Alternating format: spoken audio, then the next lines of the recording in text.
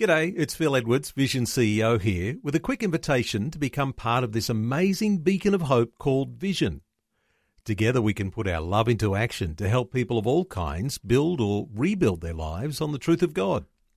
Please consider the part you can play during our upcoming Visionathon appeal, remembering that it's your support that makes Vision possible, including this podcast.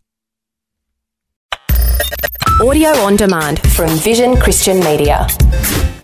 Exploring faith and the future.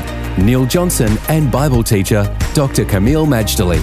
We've been enjoying the journey of talking about Europe and what form it has taken as Christianity shaped it, as there's been all sorts of divisions and wars, and in this past 100 years, a couple of world wars. A solution, the formation of a European Union, so that everyone might flourish together, but leaving God out of the picture. Kameel, as we think about the EU now, and leaving God out of the picture, is there a relationship with Christianity and the European Union? Yes and no, Neil. The European Union is meant to be secular, it's meant to be democratic, human rights, and all the rest. So technically, Christianity can be based there and function like any other religion or any other thing. But there are some big challenges. One, of course, is the fact that church attendance in Europe, by and large, is low, single-digit low. It's thriving in Australia compared to Europe. That is church attendance.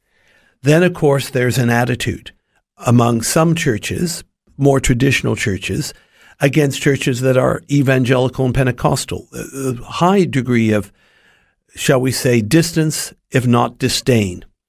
So that's part of it.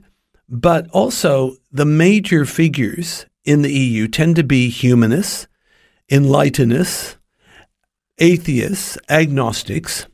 One French diplomat actually said, "We don't like God."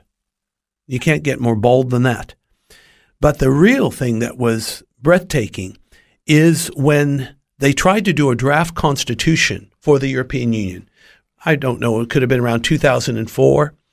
And the late Pope said to the framers of this proposed constitution, please mention Christianity as part of European identity. Just a one-liner.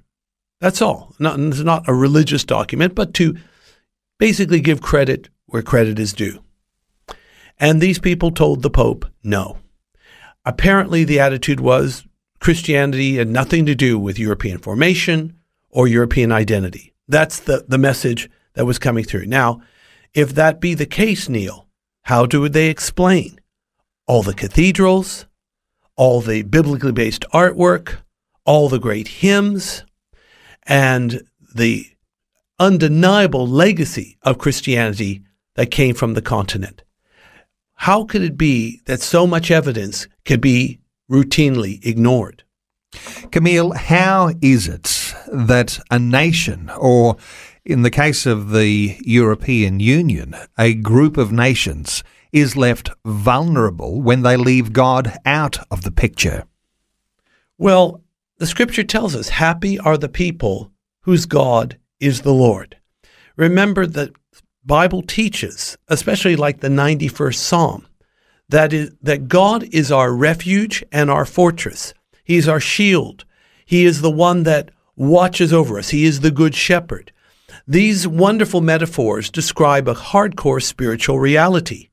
But if you reject God, because that's in essence what's happening here, then basically it's like a child that is in a lovely home, protective and caring, nurturing, with wonderful yard out there, fenced, mind you. And it's like that child leaving the home, leaving the fenced yard, going out into the streets, and essentially they're taking their chances. Faith and the Future with Neil Johnson and Dr. Kameel Majdali from Teach All Nations. For more from Dr. Majdali, including books and DVDs on prophecy, Bible commentaries, plus today's and other episodes of Faith and the Future, go to vision.org.au. Thanks for taking time to listen to this audio on demand from Vision Christian Media. To find out more about us, go to vision.org.au.